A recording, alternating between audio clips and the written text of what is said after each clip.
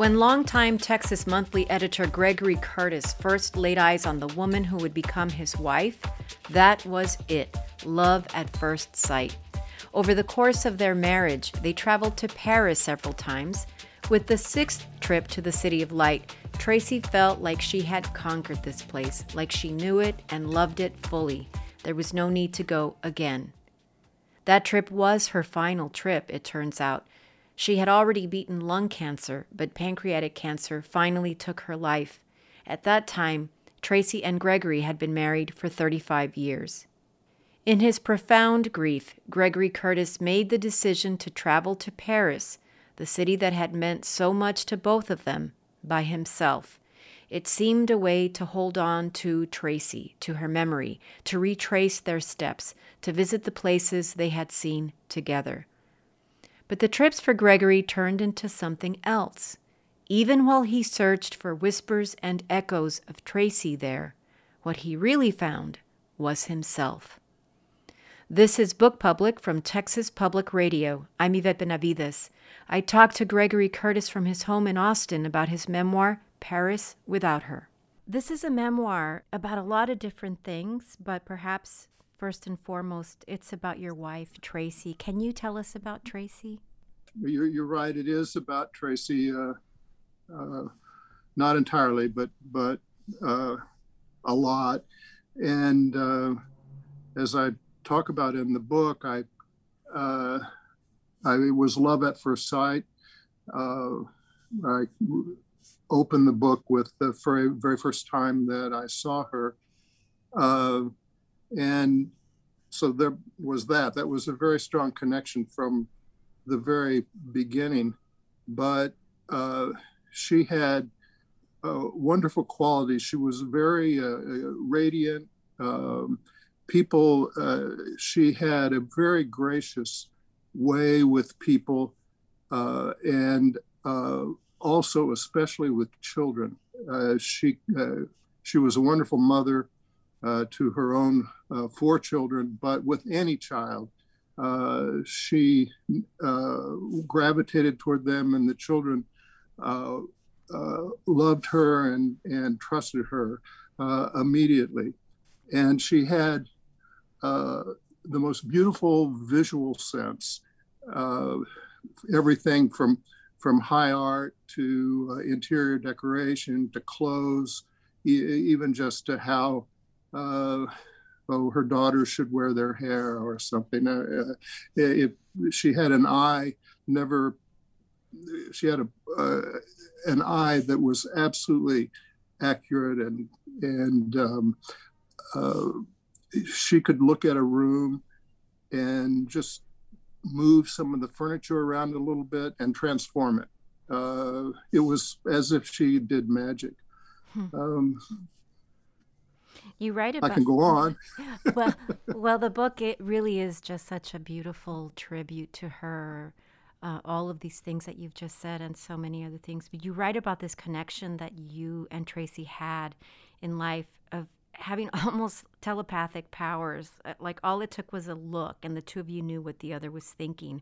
Or sometimes each of you was looking at the same person or the same thing and assessing it and could look at each other and know you were thinking exactly the same thing. It just really speaks to this incredible bond that the two of you had that's so rare. That's really true. Thank you.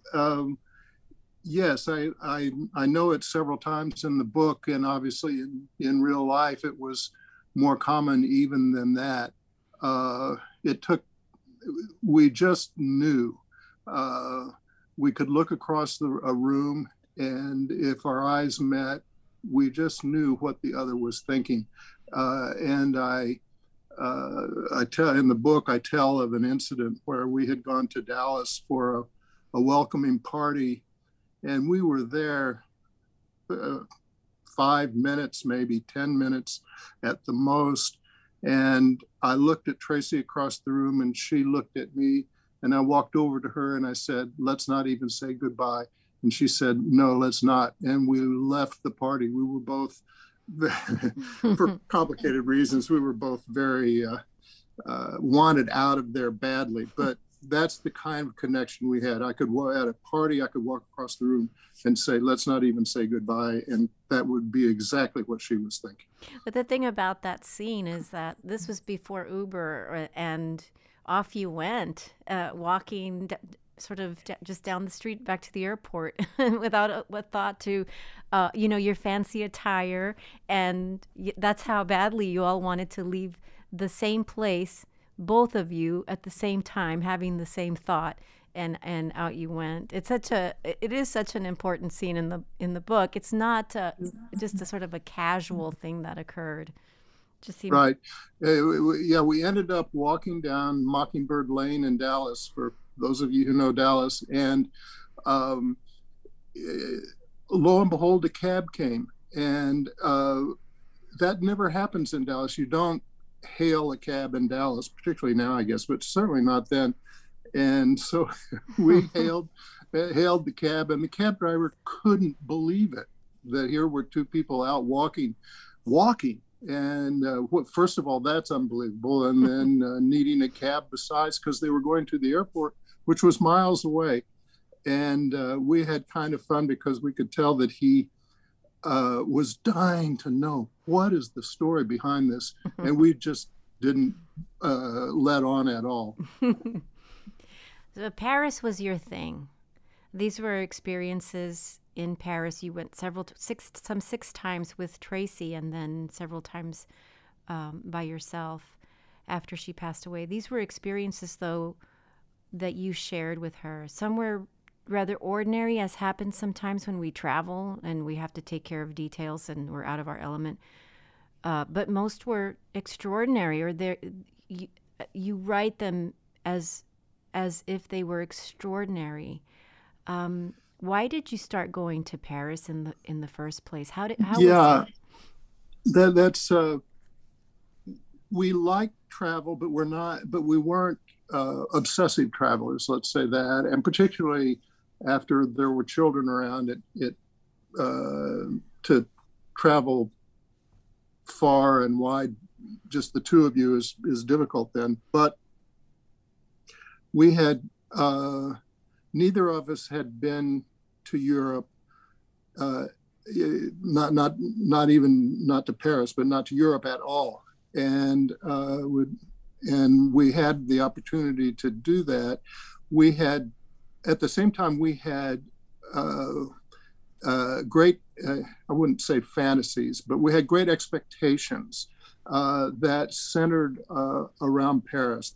Paris always had a gleaming attraction for us. And so when the opportunity did arise to go, we went, and our expectations were exceeded. We found the beauty and the culture and the history, all of these things that we had read about and dreamed of actually were there. And that, I think we were seduced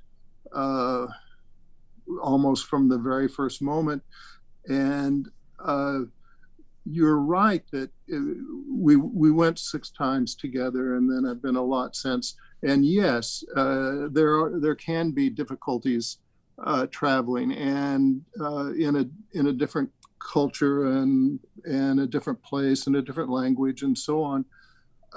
But these never bothered us, really. It was part of the experience, part of the adventure, and we always felt that it was that we were the ones that weren't. It was up to us to get along with Paris. It wasn't up to Paris to get along with us, and that was one of the big realizations, was that Paris is not challenging or off-putting. We never had any problem like that, but Paris doesn't care whether you're there or not, and you just have to know that that's it, and then go from there. We often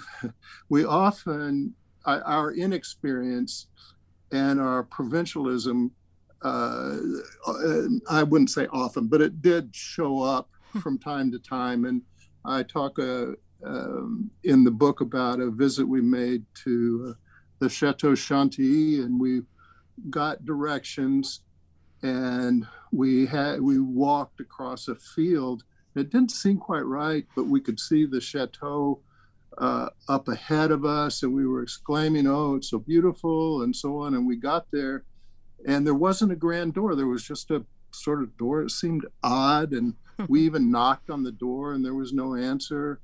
And so, summoning courage, I cracked open the door, and we were at the stables. It wasn't the chateau at all. So, but we were so inexperienced that to us the stables had this, gleaming. It was like Oz or something. We walked around the stables, and there was the chateau itself. And in fact, it was imposing and beautiful and magnificent, and did have a huge doorway and so on. We really felt like rubes. But the level of detail is, you must be a meticulous note taker.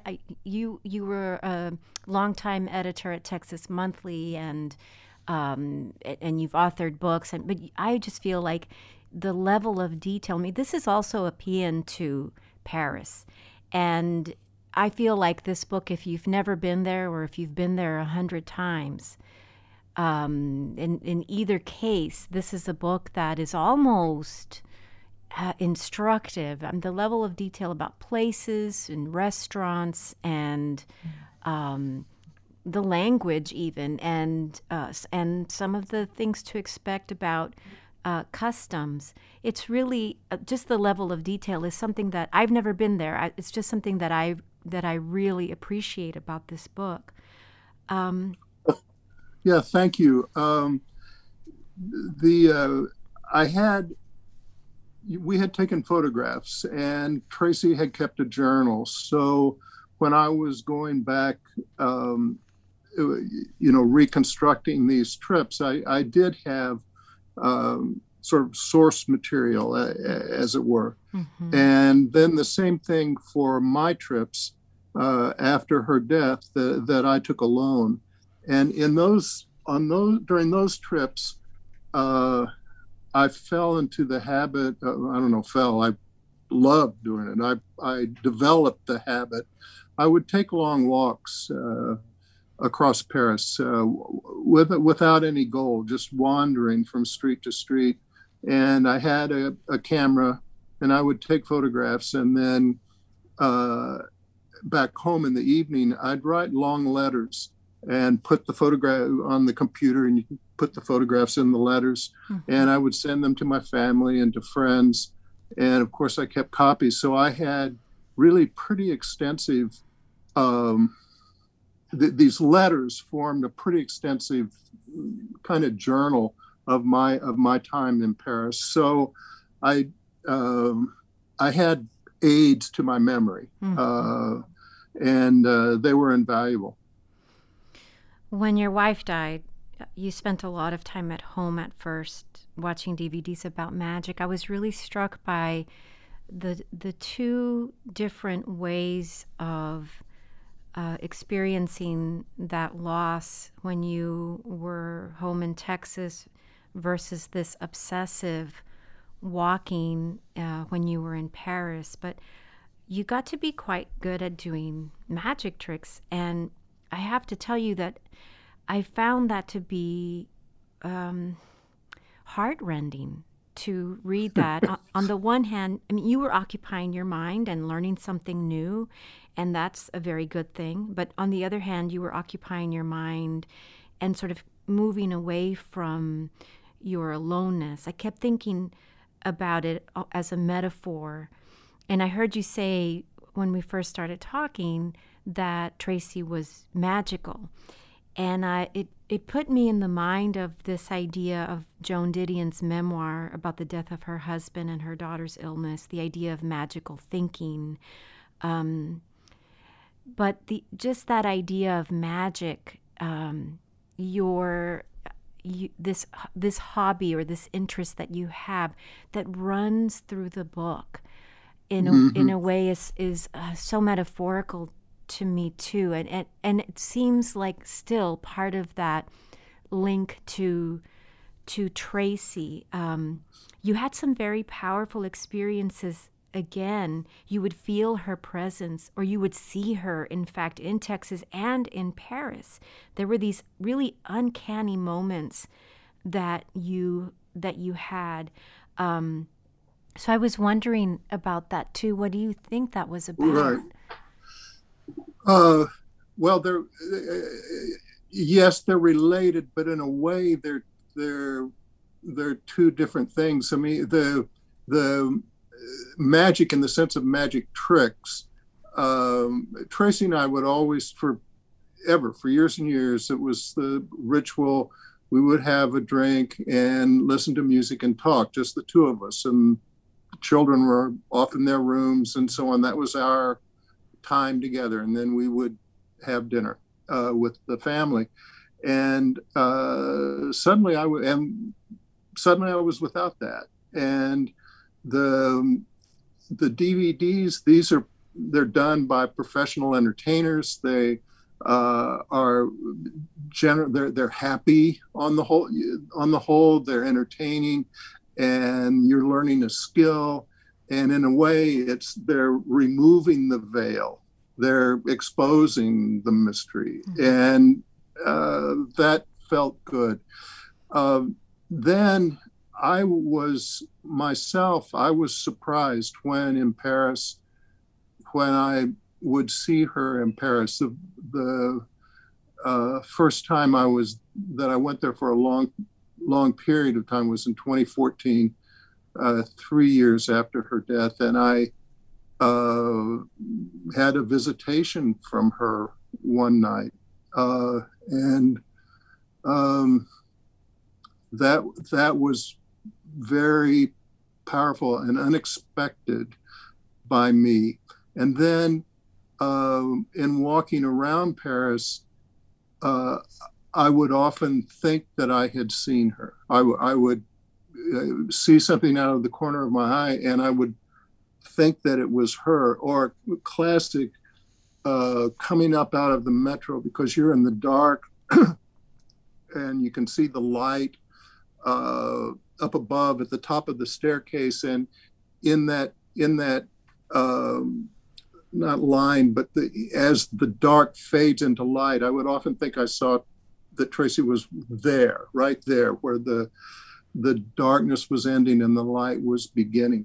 And only for a very brief moment, because then your rationale takes over, or maybe you see better, whatever, and you know, without even consciously thinking, that it can't be her. But in that first moment, that's not the thought that you have, or at least not the thought that I had. It was, and it wasn't that, oh, that couldn't be her. It was, oh, that is her. And then, oh, well, no, it's not. And I was surprised myself at those things happening. I've read a couple of articles by psychologists and so on, and it's not unusual when if a wife has lost her husband, or a husband has lost his wife, it's not unusual for these sightings, let's say, to occur. And I only found that out later, after I had, I found it while I was writing the book. I was just kind of curious about it. But they were comforting. They weren't, you might think that these reminders would be difficult and make you sad, but quite the opposite. It was reassuring and made me think I was in the right place. Well, Tracy said after her last visit to Paris, I am filled with Paris. I am satisfied. I can put my arms around it. So these many trips over time, these many experiences helped her reach that point of fullness and satisfaction with really knowing Paris and all these beautiful anecdotes that you share about your time together. But another thing I admire about you that you share in the book is all the times that you went back. You were still feeling this terrible loss. And you write again that grief was, quote, a horrible, ghastly panic that could rise in a single moment and without warning from somewhere in the depths of me. But you found a sort of peace in the churches in Paris and even went to Mass. You found your own way back to Paris without her, though I felt while I was reading the book that she was ever present, of course. But the other thing I totally admire is your dedication to learning all you can about France, the French language, and how you became a student again through this program at the Sorbonne. I feel like, by the way, I feel like there's this whole other book there with this ensemble of these interesting people that took these classes with you. I was very interested in that too. For very practical reasons, of course, some of them. But I just so admire that you did that you returned and it was Paris without her. And she was ever present, but it was also, it seemed like you were not yet at that point of fullness and satisfaction. You were still on a bit of a search. Right. Yes. And when I went back to Paris, I purposely stayed in areas where we had not stayed, and not because I wasn't.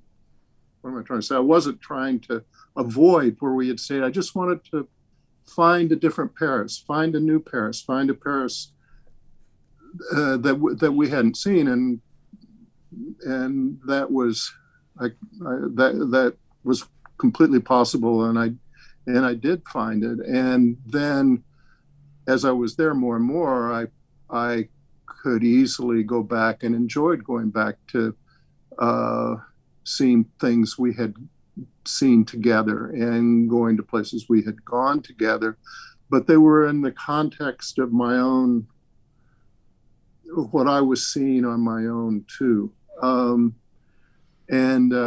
Yes, going to the school was really, first of all, it was very beneficial. I learned a lot of French, and I really enjoyed it. I don't know if I was the oldest student. My guess is that I was. And most of the students were in their early 20s, either in college still or just out of college. And so I was I was an odd duck in that school, and at first. And what I did was I just studied French. I worked hard on my French, and it became obvious that that was what I was there for. And so the students then relaxed around me. I was a different kind of student, but a student, and like they were. And so I made good friends, and they were from around the world, and all around the world. And that was really, it was a new society for me. And I had classes, I had homework, I had, we would go for wine after class, that kind of thing. So I had a social life of sorts. It was a wonderful experience all around. I know I'm going to mispronounce the word, but I wanted to ask you about the Santone collection, the Santone. Santone, yeah. It was so special to your wife, and this was something I was completely ignorant about. And I've since looked it up, and but I wonder if you can talk about that. You found such an interesting connection between this collection of figurines. In France, but also connected it to Tracy's childhood. And it was just such a lovely part of the book that there was this connective tissue between Tracy in Texas and Tracy in Paris. Right. The Santones are small. They're about 2 to 3 inches tall, and they're figures from rural life in Provence. And so you have a farmer and a baker and a sheep herder, a wife, etc., a priest, on and on. And they came about after the revolution because there was a tradition in Provence of living creches around the holiday time, and this was suppressed during the revolution. So they created creches where with just the local people in their everyday clothes, and so that could not be suppressed. It wasn't overtly religious, and the workshop started making these small plaster figures that are painted, and then you can make a creche and a whole village out of these figurines. And Tracy somehow found, I don't know how she learned about them, but she did, and she became rather an expert about them. And she gave lectures on Santones, in fact, and she built quite a collection and would make a Santone village at Christmas time every year, and so on. And I hadn't thought about it that much. I mean, I liked them and so on, but what was this appeal was a question that hadn't formulated until I was writing the book, and I began to wonder, well, what was it that was so strongly that they appealed to her? Why was it that they appealed to her so strongly? And I surmise in the book that it was, in a way, a recreation of her life growing up, because she grew up in Amarillo, and the Amarillo has its stock characters. It was a small town. It still is, but it was really a small town then. And so she knew the lawyer, the judge, the mechanic, the this, the that. And if you would make figures of those, you almost couldn't help but make it satirical, which isn't how she felt or what she would have wanted. And so my speculation is that these figures from a small village in a different part of the world, and in France, were parallel in some way or emotionally connected to the characters that she knew in her village growing up. So, well, they emerge in a couple of ways that I won't spoil for the listeners who will read your book, but in very poignant ways later in the book as well. It's just such an interesting part of the book, the way that these figures emerge. I enjoyed the chapters about Celeste for many reasons, including they show us how we still have living to do even as we swim through our grief. And I don't want to give too much away, but those stories and those scenes show us that this is still Tracy's story, and that this is still Gregory Curtis's story. It is this homage to Tracy, her gorgeous and emotional and real, this sort of connection, but it is also a book about how we survive. It very much becomes your story. Paris without her is for Tracy, but this is really Gregory's story, that Paris is the world and it is now without her, except for the ways that you can recall her powerful and profound presence for us in the retelling. But for me, this is really a book about you. Yes, I think that's true. And it's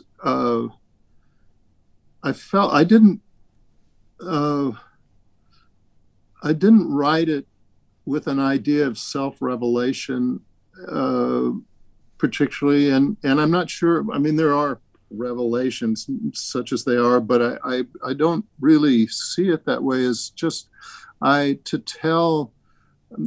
see it as a narrative, and it's both an external narrative. I went here, I did this, we saw that, etc. But it's an interior narrative too, from I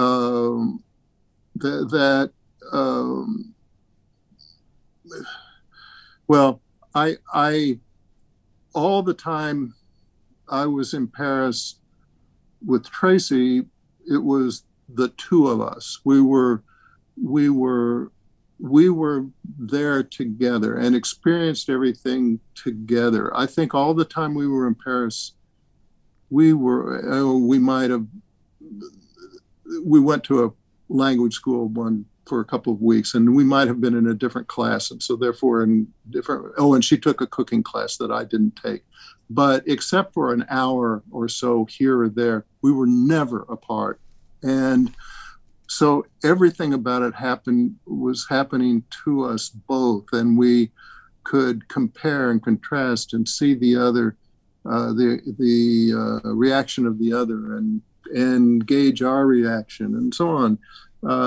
But then when I started going by myself, then it was only me. It was all my, it was my interior journey, and I didn't know why, I had no goal exactly, but I wanted to move along somehow in my life. And those trips really, really helped me do it. And I sometimes felt, Tracy and I had felt that we were, in a way, different people when we were in Paris. And in fact, I had a hat and she had a coat, and we called them our disguises. And we wore them in Paris and never wore them in Austin or anywhere else, or just in Paris. And somehow that was the only place they were right. And as I say, they were our disguises. So we were us, but we were not us. We were somebody else who would wear this hat, and the woman who would wear that red coat, as it turns out. Speaking a different language, having to do it in the routines of the day, buying food, it just puts you in a different place, or at least it did me. And it added to the feeling that, I'm one person at home, and now here I am. Mm-hmm. I'm not in a disguise now, but I'm different. Yeah. Do you think you'll go back to Paris once we're on the other side of this pandemic? Yeah, well, I certainly hope so. And but I have some friends, and we have met in Paris for New Year's Eve several times, and that's always been a wonderful experience. And we didn't get to do it this last New Year's Eve for COVID reasons, but I'm hoping this coming New Year's Eve that it'll be, that'll be behind us to the degree that it'll be fun to go to Paris again. Gregory Curtis, thank you so much for talking to me today. I really appreciate it.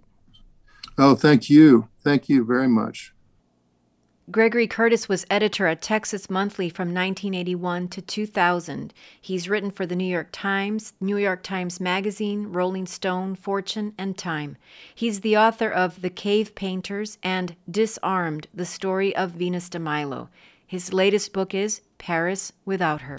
This has been Book Public from Texas Public Radio. Write to us at bookpublic@tpr.org. Jacob Rosati composed our theme music. Kathleen Creedon is our digital producer. Dan Katz is Texas Public Radio's news director. I'm Yvette Benavides.